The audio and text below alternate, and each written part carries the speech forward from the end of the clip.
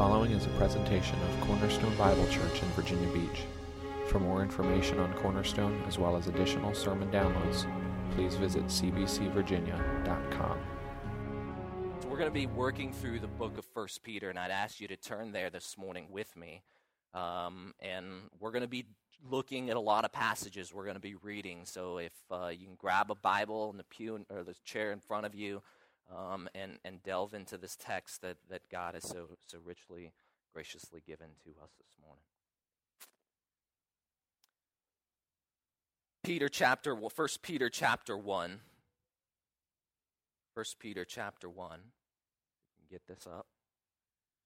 Peter, an apostle of Jesus Christ, to those who are elect exiles of the dispersion in Pontus, Galatia, Cappadocia, Asia, Bithynia, according to the foreknowledge of God the Father, and the sanctification of the Spirit, for obedience to Jesus Christ, and for sprinkling with his blood, may grace and peace be multiplied to you. Let's pray. Father, we thank you so much for your goodness to us today, for the gospel of Jesus Christ, his life, his person, his work, his sacrifice for us.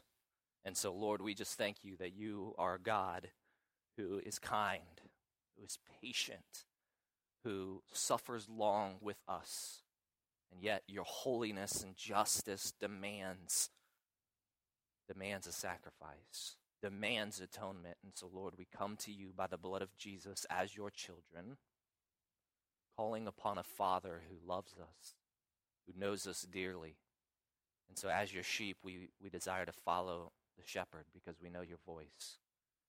And so, Lord, we just ask that by your Spirit's work this morning in our hearts, in our lives, that you would awaken our souls, our affections, and enrapture our lives with you today.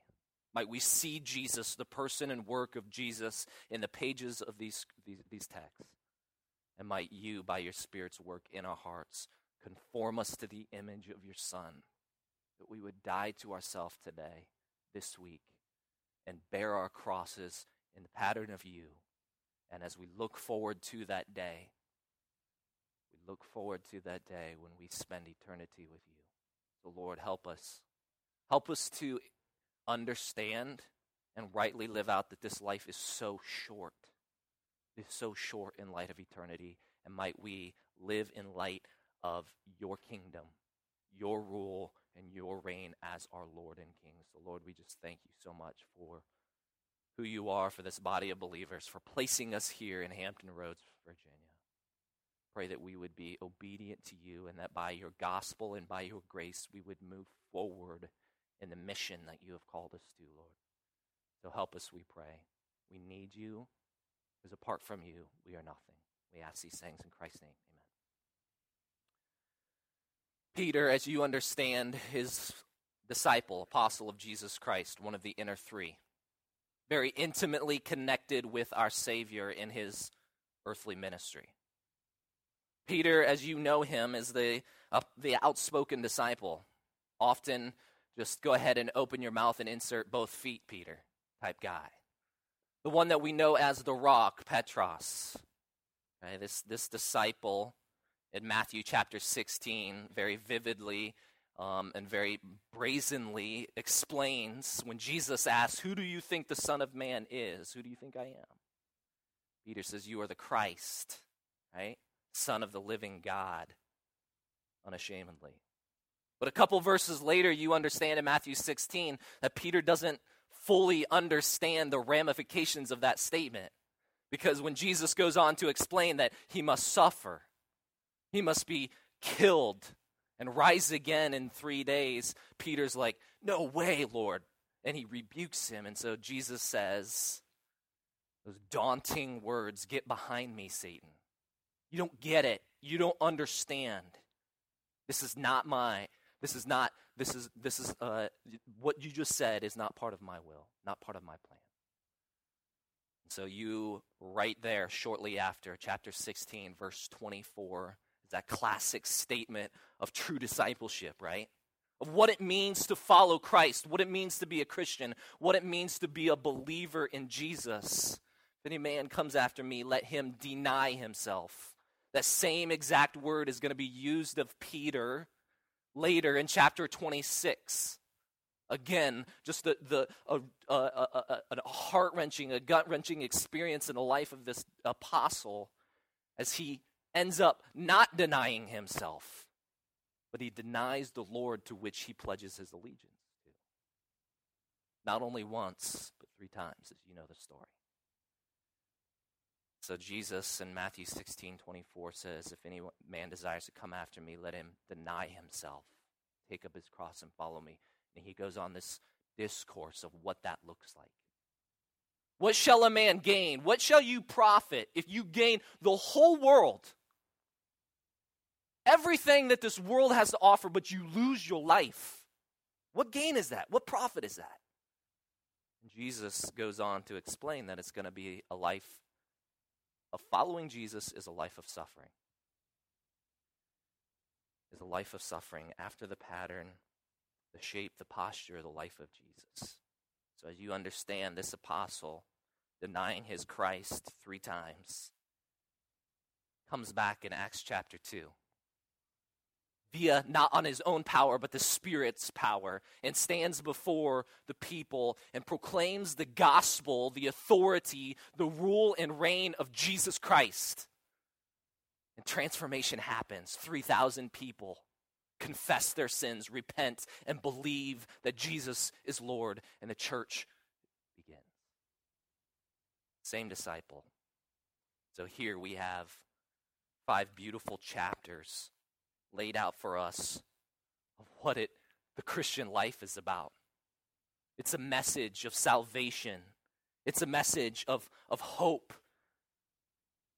But in that message of salvation and hope and joy, it is also a message of suffering. So Christians, believers, as we live on mission, on Christ's mission for us, we must understand that our salvation is grounded in those things. It is grounded first and foremost in the gospel of Jesus Christ, our salvation. We have to come back to it. It's that salvation that carries us through those dark, deep trial times, the times of suffering, of pain, of anguish. And it's the hope of the eternal life. Everything that we've been singing this morning emphasizes that, about the hope of Jesus Christ and the end. We know the end, all right? And so, Peter chapter 1, verse 3. Follow along with me. The gospel is laid out here very plain, very clearly. Verses 3 through 12. Blessed be the God and Father of our Lord Jesus Christ. According to his great mercy, he has caused us to be born again to a living hope through the resurrection of Jesus Christ from the dead. The mercy, his great mercy, it's God. God is the initial mover. Don't miss that. He is the one who caused us to what? To new life, to regeneration, to be born again. And is it only for that? Is it just so that we can have salvation and have new life and go to heaven when we die and have an inheritance? To be born again? No. It's to a living hope. Okay?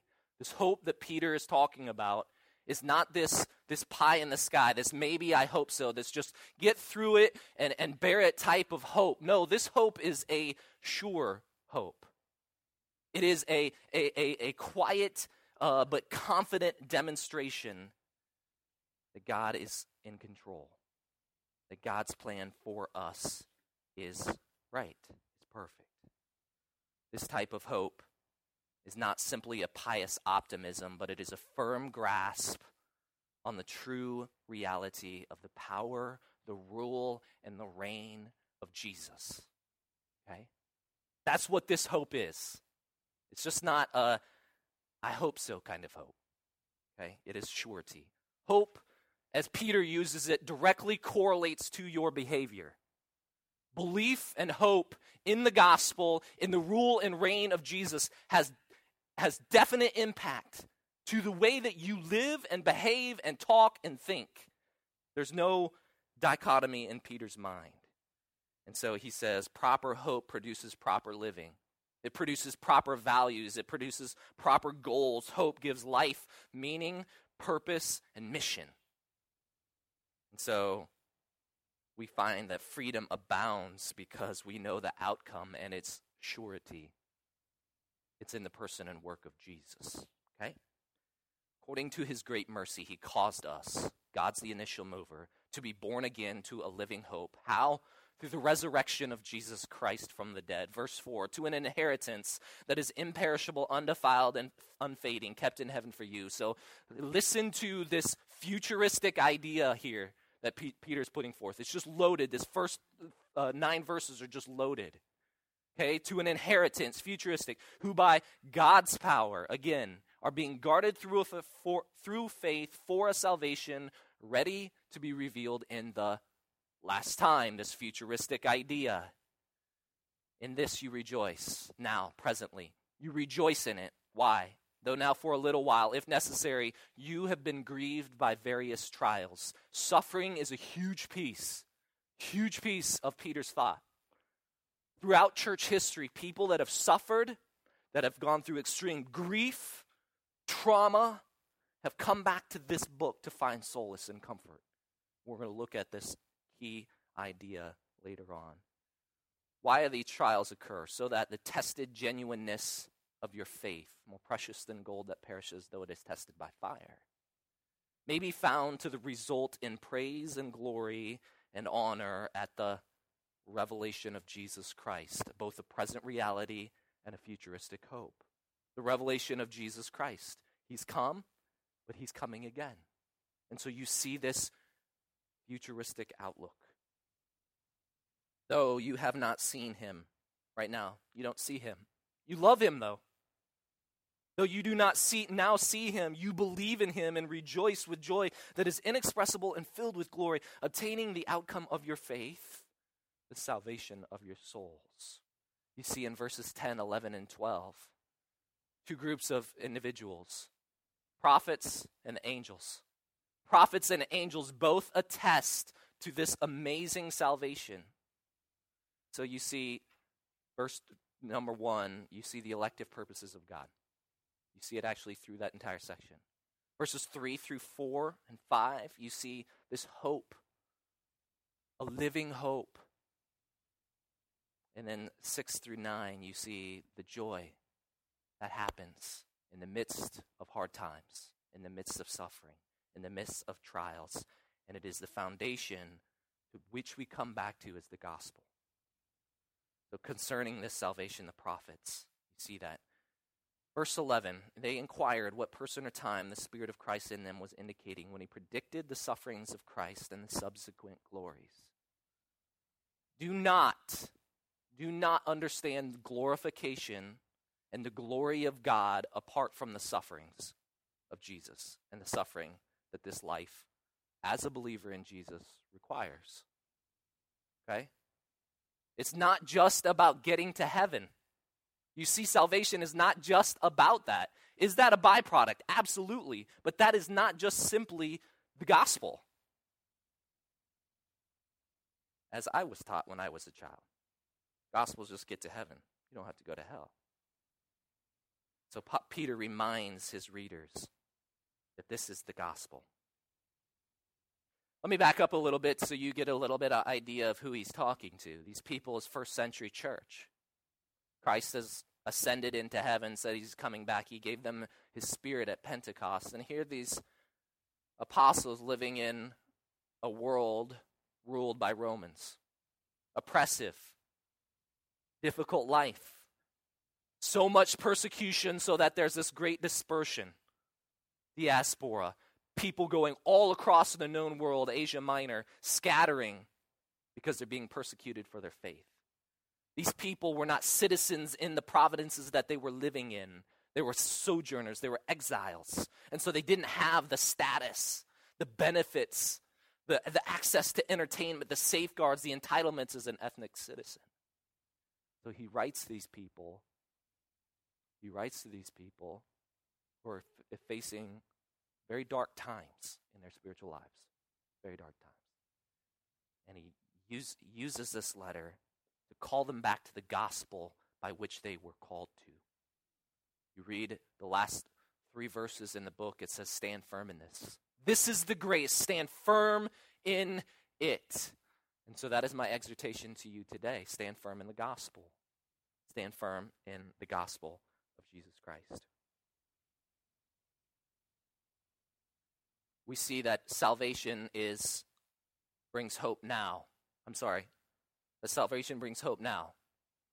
Salvation brings joy in trials, and there's this eschatological hope of the end is near. We also see that salvation was attested to by the prophets and the angels. So Peter reminds his readers that the life and reign of Jesus and the life of the Christian are inseparable. Okay? Absolutely, completely inseparable. Jesus is both the object and the pattern of our faith. In order to follow Jesus as a true disciple, one must understand both the grace of the gospel and the demands of the gospel. Therefore, Peter sets forth this identity, the believer's identity, and the believer's responsibility as they live on mission. They're grounded in salvation. It's tempered in suffering and is elevated in eschatological hope. Salvation, as we discussed, is from God and God alone. That's it. It's His. It's not simply fire insurance, get out of hell free card, or just this massive fat inheritance that we'll get. Just as that old song says, this world is not my home, I'm just a passing through. That's partially true. But most of that statement is bogus.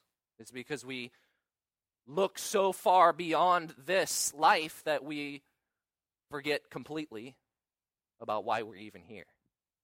We make it just about us. It's just a bunker mentality. We close the doors to the world and don't share this amazing message to a world that's lost, that's broken. There's pain, there's suffering all around us, and we miss that part. So salvation is just as much a present reality as it is a future hope. We're going to look later on, that Peter's concept of salvation is more about action. It's more about doing than it is about speaking. It's about demonstration, not just proclamation. Okay? Just because you tell someone your version of the gospel, Jesus died for your sins so you can go to heaven, it's not Peter's concept. It's way bigger than that. It's way bigger than that. And its implications are far more reaching than just that. So for him, salvation is not just proclamation, but it is a visual demonstration. Let's look at this. Verse 13, chapter 1, he says, because of this gospel, therefore, preparing your minds for action and being sober-minded. That's work, okay? It's work to be a believer. It's not easy, but you don't do it on your own. You set your hope, that surety, that firm surety, fully on the grace that will be brought to you at the revelation of Jesus Christ. Jesus already come, so he's already come, so we set our hope in him, the person, the work of Jesus Christ. Romans 1, 1 Corinthians 15, the gospel in which you stand, that Jesus lived, he died, he was buried, and he rose again. That is the gospel. It's a historical event, a time in history. Go back to that. That is your hope. As obedient children, do not be conformed to the passions of your former ignorance, but as he who called you is holy, you also be holy in all your conduct, since it is written, you shall be holy, for I am holy. Verse 17, and if you call on him as Father, who judges impartially, according to each one's deeds, conduct yourselves with fear throughout the time of your exile, knowing that you were ransomed from the futile ways inherited from your forefathers. Jump down to 21, who through Jesus are believers in God, who raised him from the dead and gave him glory, so that your faith and your hope are in God. So you see this section right here in verse 13 through 21 that Peter is calling them to a life of holiness. And so the big question is how? How can I be holy? This week, I wasn't so holy towards my wife, towards my kids, at my job. I wasn't so holy. How can I be? Set your hope fully on the hope. Set your mind on the hope, the gospel of Jesus. You see in verse 22 through chapter 2, 3, it is a call not only to holiness, but it's also a call to obedience. Having purified your souls, verse 22, by your obedience to the truth for a sincere brotherly love. You see how your salvation is not static? It's more than just going to heaven. Your soul is purified by your obedience to Jesus for love for one another. It's for love for one another. God saves you so that you can demonstrate his love to someone else. It's not static. Is salvation personal? Absolutely. But does it stop there? No. It does not stop there. Otherwise, it's not the full gospel. So you see a call to holiness, a call to love, and a reminder of the election of God. If you did not get it before, hear Peter now, chapter 2, verse 4, as you come to him, a living stone rejected by men, but in the sight of God chosen and precious. Okay? How many live, warm, fuzzy stones have you found in the last several years? Right? It's this metaphor that's just so vivid in the mind of the apostle. Cold, dead, wet, slimy stones.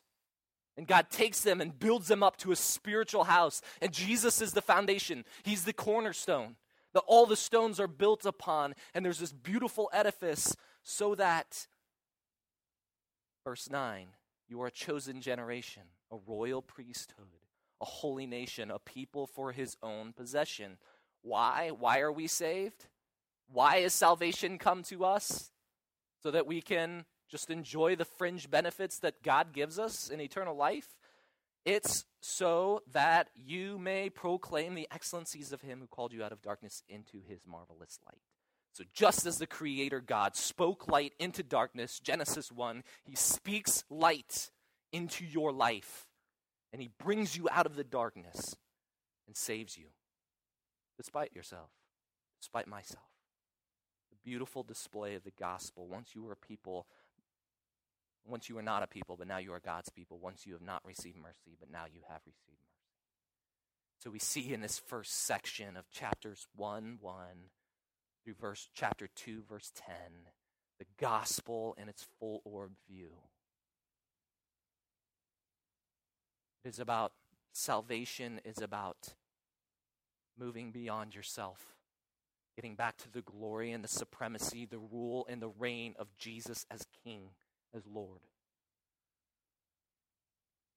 When we misunderstand the grace and the demands of the gospel, when we misunderstand it, the implications are massive and the dangers are grave. Okay? We have currently in the American church a plague that is crippling, absolutely damning Christians in the Western church. There's a name for it. I'm going to break it down for you. It's called moralistic therapeutic deism. Okay? Big phrase. We'll break it down. It's not very complex. Moralistic therapeutic deism views our God as someone who's ready, standing there, waiting for our beckoning call, but yet is largely uninvolved in my life. He is there to meet my needs, tackle my problems, help me address an occasional issue or problem that may arise, but nothing more, nothing less. This God is helpful, but not demanding or overbearing. Okay, he's not suffocating. He's committed to me, but doesn't really require much commitment from me. If my happiness, my pleasure, or well-being is disrupted or misdirected in any way, it must not be God's will. This can't be God's will. Moralistic therapeutic deism teaches that basically good and moral people go to heaven. Rapists, pedophiles, thieves, liars, they all go to hell. Okay? Check out this quote from Christian Smith and Melinda Denton in their book called Soul Searching, The Religious and Spiritual Lives of American Teenagers. They say this God is not demanding. He actually can't be, because his job is to solve our problems and make people feel good. Okay? In short, God is something like a combination of divine butler, cosmic therapist. He is always on call, takes care of any problems that arise, professionally helps his people to feel better about themselves, and does not become too personally involved in the process. major problems. Moralism is a major problem in the American church today. Jesus doesn't want you to be a moral person. He wants you to be holy. Huge difference. Huge difference. He's not interested about morals and standards. He's interested about your heart issue. Okay? To be a moralist, you are attacking the very divine grace of God in the gospel of Jesus Christ. It is a serious form of legalism that discredits the demands of the gospel of a righteous and of a holy God. Moralism misses the clear force of Peter's argument that God is the initial mover. Okay? It's all about rules. If I can keep this list of rules, I'm cool with God. It's not how the Bible works. That's not how Jesus' plan works. It's, we're sinners. Come to Jesus. I sinned today. How can I be a believer? Come back to Jesus. The gospel in which you stand, 1 Corinthians 15. It's this present, active, repenting and believing, right? Mark 1, repent and believe. Why? I'm saved. Well, repent and believe. It's continual. Salvation moves into the future. Moralism. Therapist. To view God as a therapist makes you the center of your universe. Makes me the center of my universe. You go to a therapist to help address your problems. To help address what's ailing you. To help address what's bothering your mind. God is just a casual therapist who caters to our problems as we attempt to control and master our own self-contained, self-absorbed universes. He's there to assist us in our mastery and aid us in our promotion of ourselves, our endeavors, our plans, our goals, our agenda, the building of our own kingdoms. Our happiness and our comfort is the focus of the divine therapist. Moralistic therapeutic deism fails to see God's story as primary and our story as secondary, okay? So, here's a plug for Caleb's class coming up, biblical theology, all right? If you don't understand the whole story of the Bible, you're going to miss it. From Genesis to Revelation, it's God's story. We fit into God's story. By His grace and by His design, we fit into His story. But how most American Christians live today, myself included, this battle that goes on in our minds and our souls is, my universe is this big, and somehow I got to fit God into my work week, my family, my fun. And we don't see this God as all of life, that worship is all of life. Worship isn't just Sunday morning. It is an all of life, totality of life, your affections, your desires, your passions.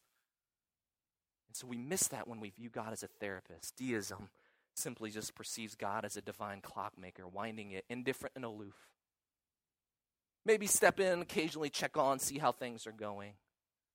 The Bible doesn't at all present God as that way. So we must ask the question, what if God is more interested in our holiness than our happiness? That's from Gary Thomas. What if He's interested in your holiness more than He is your happiness? Well, that just reeks against prosperity gospel. God's there to make you happy and just to help you, and He just wants all of the... That's true, partially. But the joys and the pleasures and the warm affections come because you understand the gospel. That Jesus died for you in the place that you deserved. It has nothing to do with your kingdom, your universe. Check out this quote here. Views that God is primarily concerned with making people happy, bailing them out when they get in trouble, providing them with the necessary goods to enjoy life. Apart from these activities, God is uninvolved in the world. In other words, God is basically a nice, permissive dad with a big, fat wallet. Right? This can be boiled down to one concept. Consumerism. Consumerism is destroying the American church, people. It is creeping into the church and has just dominated the lives and the minds of Christians. Case in point, we've had multiple people come to Cornerstone. Come taste and see what we're about in our life. And they leave for reasons that are just, the list goes on and on and on. We don't have a good youth program. We don't have this program. I don't like this kind of music. I don't like this style. And it's just, you're the church. You don't go to a church to have them serve you. You come into a body of believers whenever you go, like Alonzo and Andrea, and you offer yourselves, what can I do to serve the kingdom of God in this local body? And it's completely inverted. It's just all consumerism. You see on Facebook, right? Christians all the time praying about, just buying a bigger, pray that God just help me get a bigger and better house. Pray that God would help my kids get better grades. All of those things are fine. But really when the heart issue is boiled down, it's all about us. We want our kids to look good so that we can vicariously live through them and get them to do the things that we could never do. Or our houses, they're our homes. How about a pay raise? When is the last time we Christians, American Christians, looked at our pay raise as rather than, I get more money to spend on me and my stuff, rather than God's given me more money to give away for the kingdom. See, I don't think like that. I struggle with that every day. And so just these weeks leading up to this has just been a beat down. And I've been running back to the gospel because my heart and my flesh they want this. I want to consume so that I can advance. And what am I profiting if I gain the whole world and lose my life? Moralistic therapeutic deism is consumerism, and it's destroying us. And so you see, chapter 2, verse 11, read with me. Beloved, I urge you as sojourners and exiles to abstain from the passions of your flesh which wage war against your soul. Keep your conduct. This is the mission of the believers. Keep your conduct among the Gentiles honorable, so that when they speak against you as evildoers, they may see your good works and glorify the Father on the day of visitation. Jesus is, 1 Peter is concerned with holiness on all levels. National level, societal level, family level. You see that. First one, submission to authority. Emperors, governors, honor them. Why? Verse 15, for this is the will of God, that is it by evangelizing them, by telling them the Romans road, that preaching to them and accusing them of being sinners and all of that we understand? No, it's doing good works. You should put to silence the ignorant of foolish people. You see this in the societal realm. Look at slaves and masters. Be subject to your masters. Doesn't matter whether they're good or kind to you. You be subject to them. Verse 19, for this is a gracious thing when, mindful of God, one endures sorrows while suffering unjustly. For what credit is it if when you sin and are beaten for it, you endure? But when you do good and suffer for it, you endure, this is a gracious thing in the sight of God. So you see this theme of doing good and despite suffering and trials? And then husbands and wives in the home. God's concerned about personal holiness in the home. Verse 1 of chapter 3, likewise, wives, be submissive to your own husbands, so that even if some do not obey the word, they may be won without a word. You see how evangelism is about a lifestyle? The salvation is a totality of life. And it's more about demonstration, visible, physical demonstration, more so than it is proclamation. I'm not denying that proclamation is very much a part of the gospel. Don't get me wrong. But it's your life that proclamates. It's your actions. It's the things that you do from the inside out. So he wants them to understand this. It's about a visible witness to the world. Look at this quote by Hugh Halter in his book, Sacrilege. A visible demonstration about our being our verbal proclamation. When Jesus called his followers to be witnesses, I apologize, this font is so small. It was bigger on mine, but when I transferred it got smaller. To be witnesses, he was asking them to allow their lives to tell the story of his life. He wanted their actions, their community, their values, their love, kindness, visible transformation to be the most powerful way to communicate God's heart to the world. Flip over with me to 2 Corinthians 3.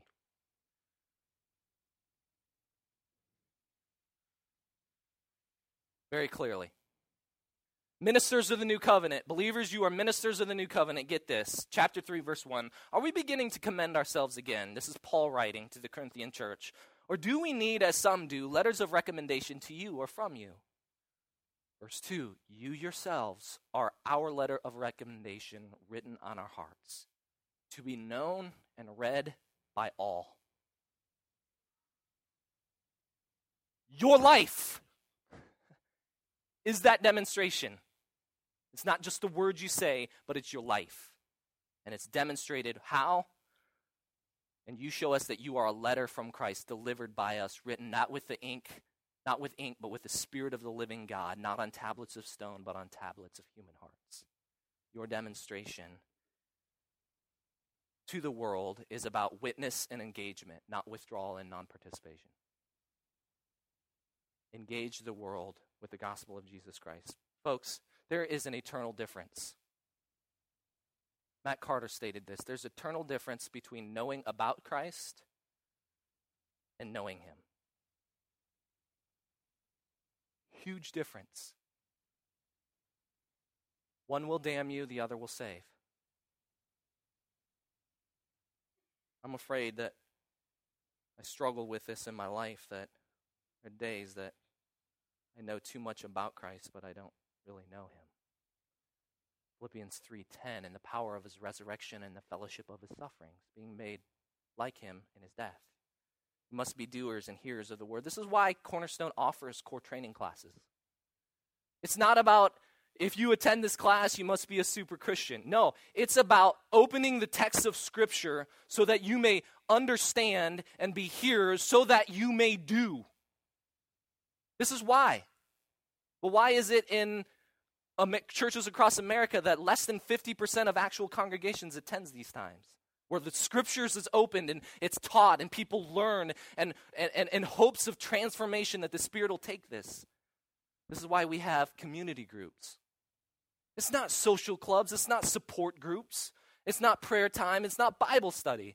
They're groups of people who live life on mission together, reminding each other of the gospel of Jesus Christ daily in your everyday lives. You're not a part of one. I encourage you to be a part of one. We want you, the leadership at Cornerstone wants you to not only know Jesus Christ as your Savior, but we want you to fall at the knees of Jesus as your King.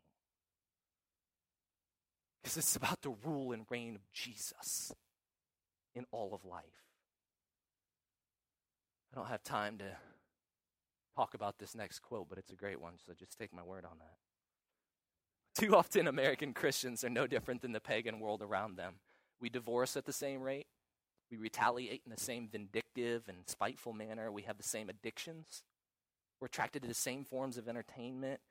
When asked to identify, Kinnaman and Lyons in their book Unchristian, what a new generation really thinks about Christianity, says this: when asked to identify their activities of the last 30 days, born-again Christians were just as likely to bet or gamble, to visit a pornographic website, to take something that did not belong to them, to consult a medium or a psychic, to physically fight or abuse someone, to have consumed enough alcohol to be considered legally drunk, to have used an illegal non-prescription drug, to have had said something to someone that was not true, to have gotten back at someone for something he or she did, and to have said mean things about another person behind their back.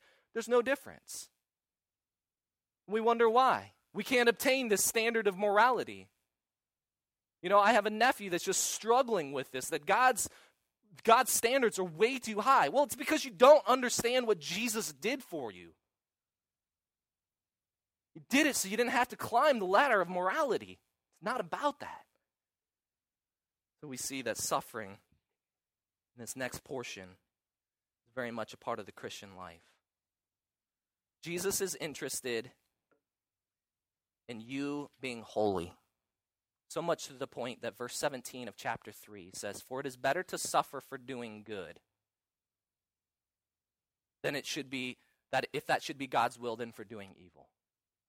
God says it's better to suffer to be holy rather than choosing evil. Chapter 4, verse 1, "Therefore, since Christ suffered in this flesh, arm yourself with the same way of thinking. Thinking, renewing of the mind, Romans 12:1, with the gospel. For whoever has suffered in the flesh has ceased from sin." Don't act like the Gentiles do, living in sensuality, passions, drunkenness, orgies, drinking, parties, lawless idolatry. With respect to this, they are surprised when you do not join them in the same flood of debauchery, and they malign you.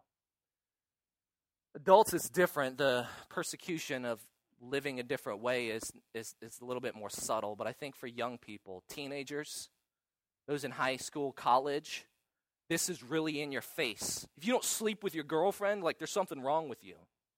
You don't get wasted on weekend parties, like there's something wrong with you. If you don't wear the clothes, you don't smoke the pot, you don't do the things that are cool, you don't have the latest gadget, the iPhone, your parents aren't, they don't let you do stuff. It's a lot more in your face. Adults, it's a little bit more subtle, a little bit more dangerous. But I think this kind of persecution is this kind of suffering as a believer is very evident. One point I need to make about suffering is when the New Testament uses the word pascho for suffering in the Greek, it is never, this is argued a little bit, okay, so there's a little leeway here, but it is never used in physical illness. Okay? So I'm not saying that physical illness, you're not suffering, but when it uses suffering in this way, it thinks of three things, okay? It thinks of three things. Right here. Christians' conflict with the world, identifying with Christ's sufferings, and developing Christian endurance. That is the realm of suffering, okay? And to be honest with you, most Americans, read that insert in your bulletin about the Sudanese Christians. Most of us aren't going through that, okay? But I'm not saying that tough times and suffering and pain and grief are not applicable. I don't have time to go into that, but just trust me. Suffering is an all-encompassing idea, okay? It's not directly in the New Testament referencing physical illness, but I think you can get there theologically. But that's all I can say on that. Part of the reason American Christians don't suffer is because we live in a free, comfortable America. The other part is that we're not obedient to Scriptures. Myself included. We must come back to the gospel. Come back to Jesus and worship him as our Lord and as our Savior. Okay? There cannot be, Jordan taught this class on worldviews a while ago, there can't be this huge dichotomy between the spiritual and the secular. Okay? Like somehow these things are way better because they're not secular. When we create this huge dichotomy, there's massive implications in our life as a believer. Because then we poo-poo on the things of the world, and then we have this we reek of smug piousness, and we have no connection to a lost and dying world, a broken world around us. Okay, so there can't be this huge divide. Service and love requires both lips and hands. The proclamation of the kingdom of God elicits a demonstration of its realm. The spiritual and the social are melded together. Since the reign of God covers all human experience, so should the mission of his people. So you see, the book ends, chapter 5, with exhortation. 4:19, actually, look at that. Therefore, let those who suffer according to God's will entrust their souls to a faithful God, Creator, while doing good. It's better to suffer while doing good than it is to choose evil. But you can't do that apart from the gospel. It's bondage. It's moralism. It's piousness. So he gives this exhortation in chapter 5, first 5 verses to church leadership. Don't act this way. Don't do this. And then to everyone in verse 6, humble yourselves therefore. Humble yourselves therefore under the mighty hand of God. The reign and the rule of God, you better get on your knees before him so that at the proper time he may exalt you, casting all your anxieties on him because he cares for you, okay? There's an often misapplied just verse that's plucked out, okay, out of its context, and it's misused and abused like that of chapter 3, verse 15 of the famous apologetics verse, okay? This verse in particular is talking about people posting, prayer requests about helping their cat to be better and all of this stuff. That's fine as long as you tie it to the kingdom of God. Okay? As long as you tie it to the kingdom of God. Just not, we can't have this bunker mentality. We must stop demonizing the unbelievers around us and stop our smug, false piety that makes them glad they're not Christians. 4% of all the kids out there, statistics, if they're proven right, 4% will be the only ones who profess Jesus Christ as an adult in the U.S. That's a whole lot of kids. That's a whole lot of unbelievers. Parents, we have a massive responsibility in the four corners of our home. to make disciples, to demonstrate that Jesus is king and ruler over mommy and daddy's lives, over mommy and daddy's checkbook, over mommy and daddy's ideals and plans and goals. We have to do that to our kids. Otherwise, they're just consumers. We're teaching them to be consumers. Check out this quote here, wrapping up. Kingdom people seek first the kingdom of God and his righteousness and his justice. Church people often put the church above the concerns of justice, mercy, and truth. Why do we have all these parachurch ministries? Because the church isn't doing their job. We are failing. And so other people are caring for the poor, feeding the poor, caring for the sick, the widows, the orphans. Church people think about how to get people into church. It's about attendance. It's about numbers. It's about programs. It's about this and that. Because this is our concept of church, as an event. But kingdom people think about how to get the church into the world. Church people worry that the world might change the church, but kingdom people work to see the church change the world. How? Because the gospel is real and it's powerful. That's how. Do we believe that? Is our lives are they saturated by that? Can't be just a support group. Can't be just a Bible study as a church here in Hampton Roads. We have a broken world around us, and are we reaching them? Some of you in here have suffered greatly. You faced immense pain, psychological, physical, grief. Some of you, if you have not already, will bury your child. Some of you will just lose someone close. Some of you have lost your job or will lose your job, and there's just how do you get through?